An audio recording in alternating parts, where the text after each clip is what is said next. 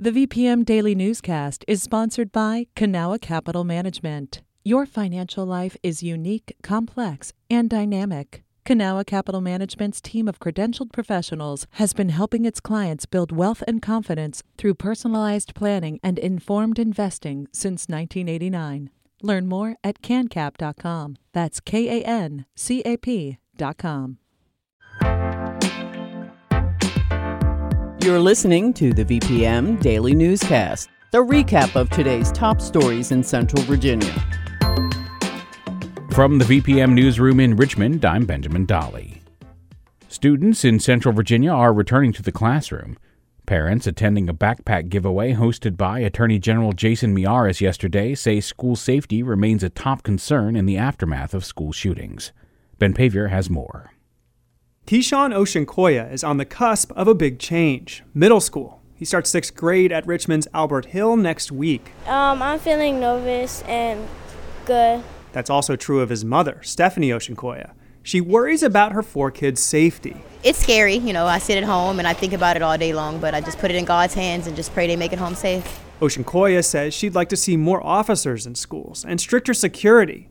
Republican Attorney General Jason Miyares agrees, and he says state and local authorities won't allow a school shooting like the one in Uvalde, Texas, where officers took more than an hour to confront the gunman. Their training is very different than what happened in Uvalde. They know not to wait, not to stop. Miyares didn't directly respond to a question about whether he agrees with calls for more gun control. Oceankoya says those laws need to be tightened too. Ben Pavier, VPM News.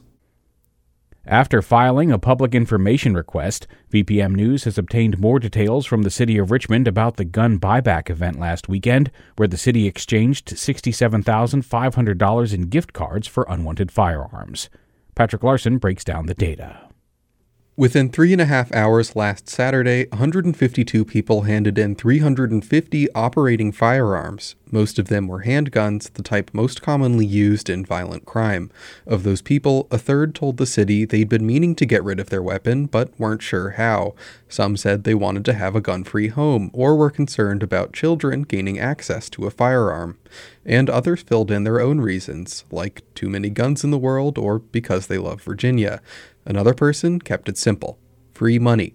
Patrick Larson, VPM News. The Virginia Department of Health is expanding eligibility for the monkeypox vaccine. Those who qualify for it now include sex workers or staff in establishments where sexual activity occurs. People who've had anonymous or multiple sexual partners in the past 2 weeks are also eligible. VDH recommends contacting your local health district to find out where to get the monkeypox vaccine. As of Tuesday, Virginia has received more than 15,000 vials of Jynneos. VDH says about 5,900 have been administered. Richmond's mayoral race isn't until 2024, but documents obtained by VPM News reporter Jad Khalil show a familiar face to city politics may be interested in the job.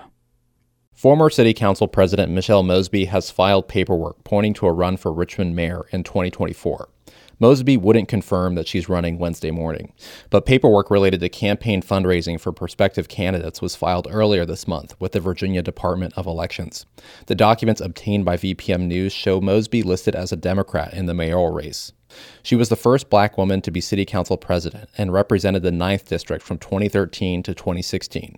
Mosby also ran for this position in 2016, but lost to the current mayor, LeVar Stoney.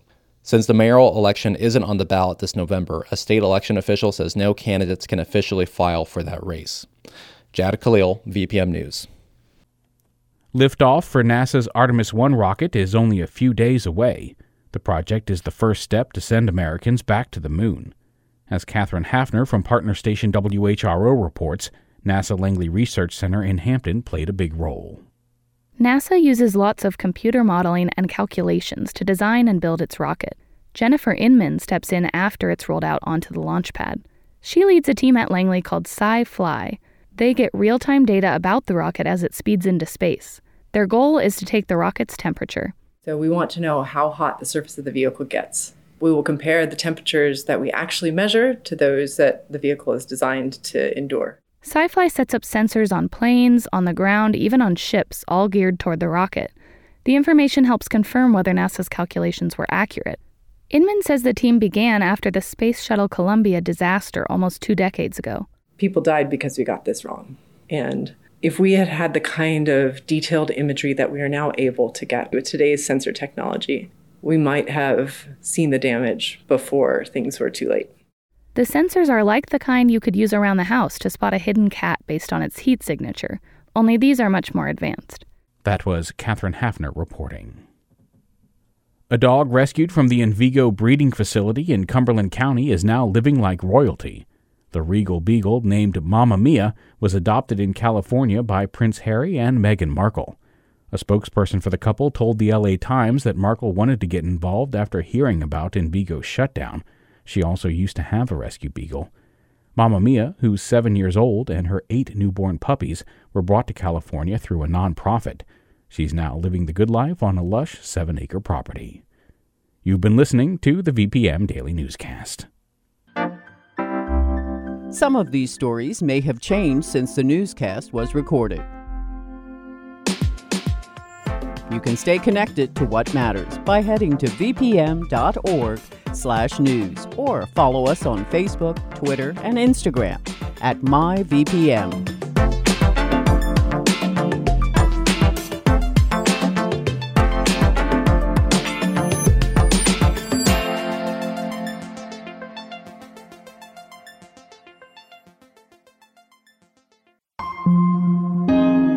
VPM. Hi, it's Terry Gross, the host of Fresh Air. We bring you in-depth, long-form interviews with actors, directors, musicians, authors, journalists, and more. Listen to our Peabody Award-winning Fresh Air podcast from WHYY and NPR.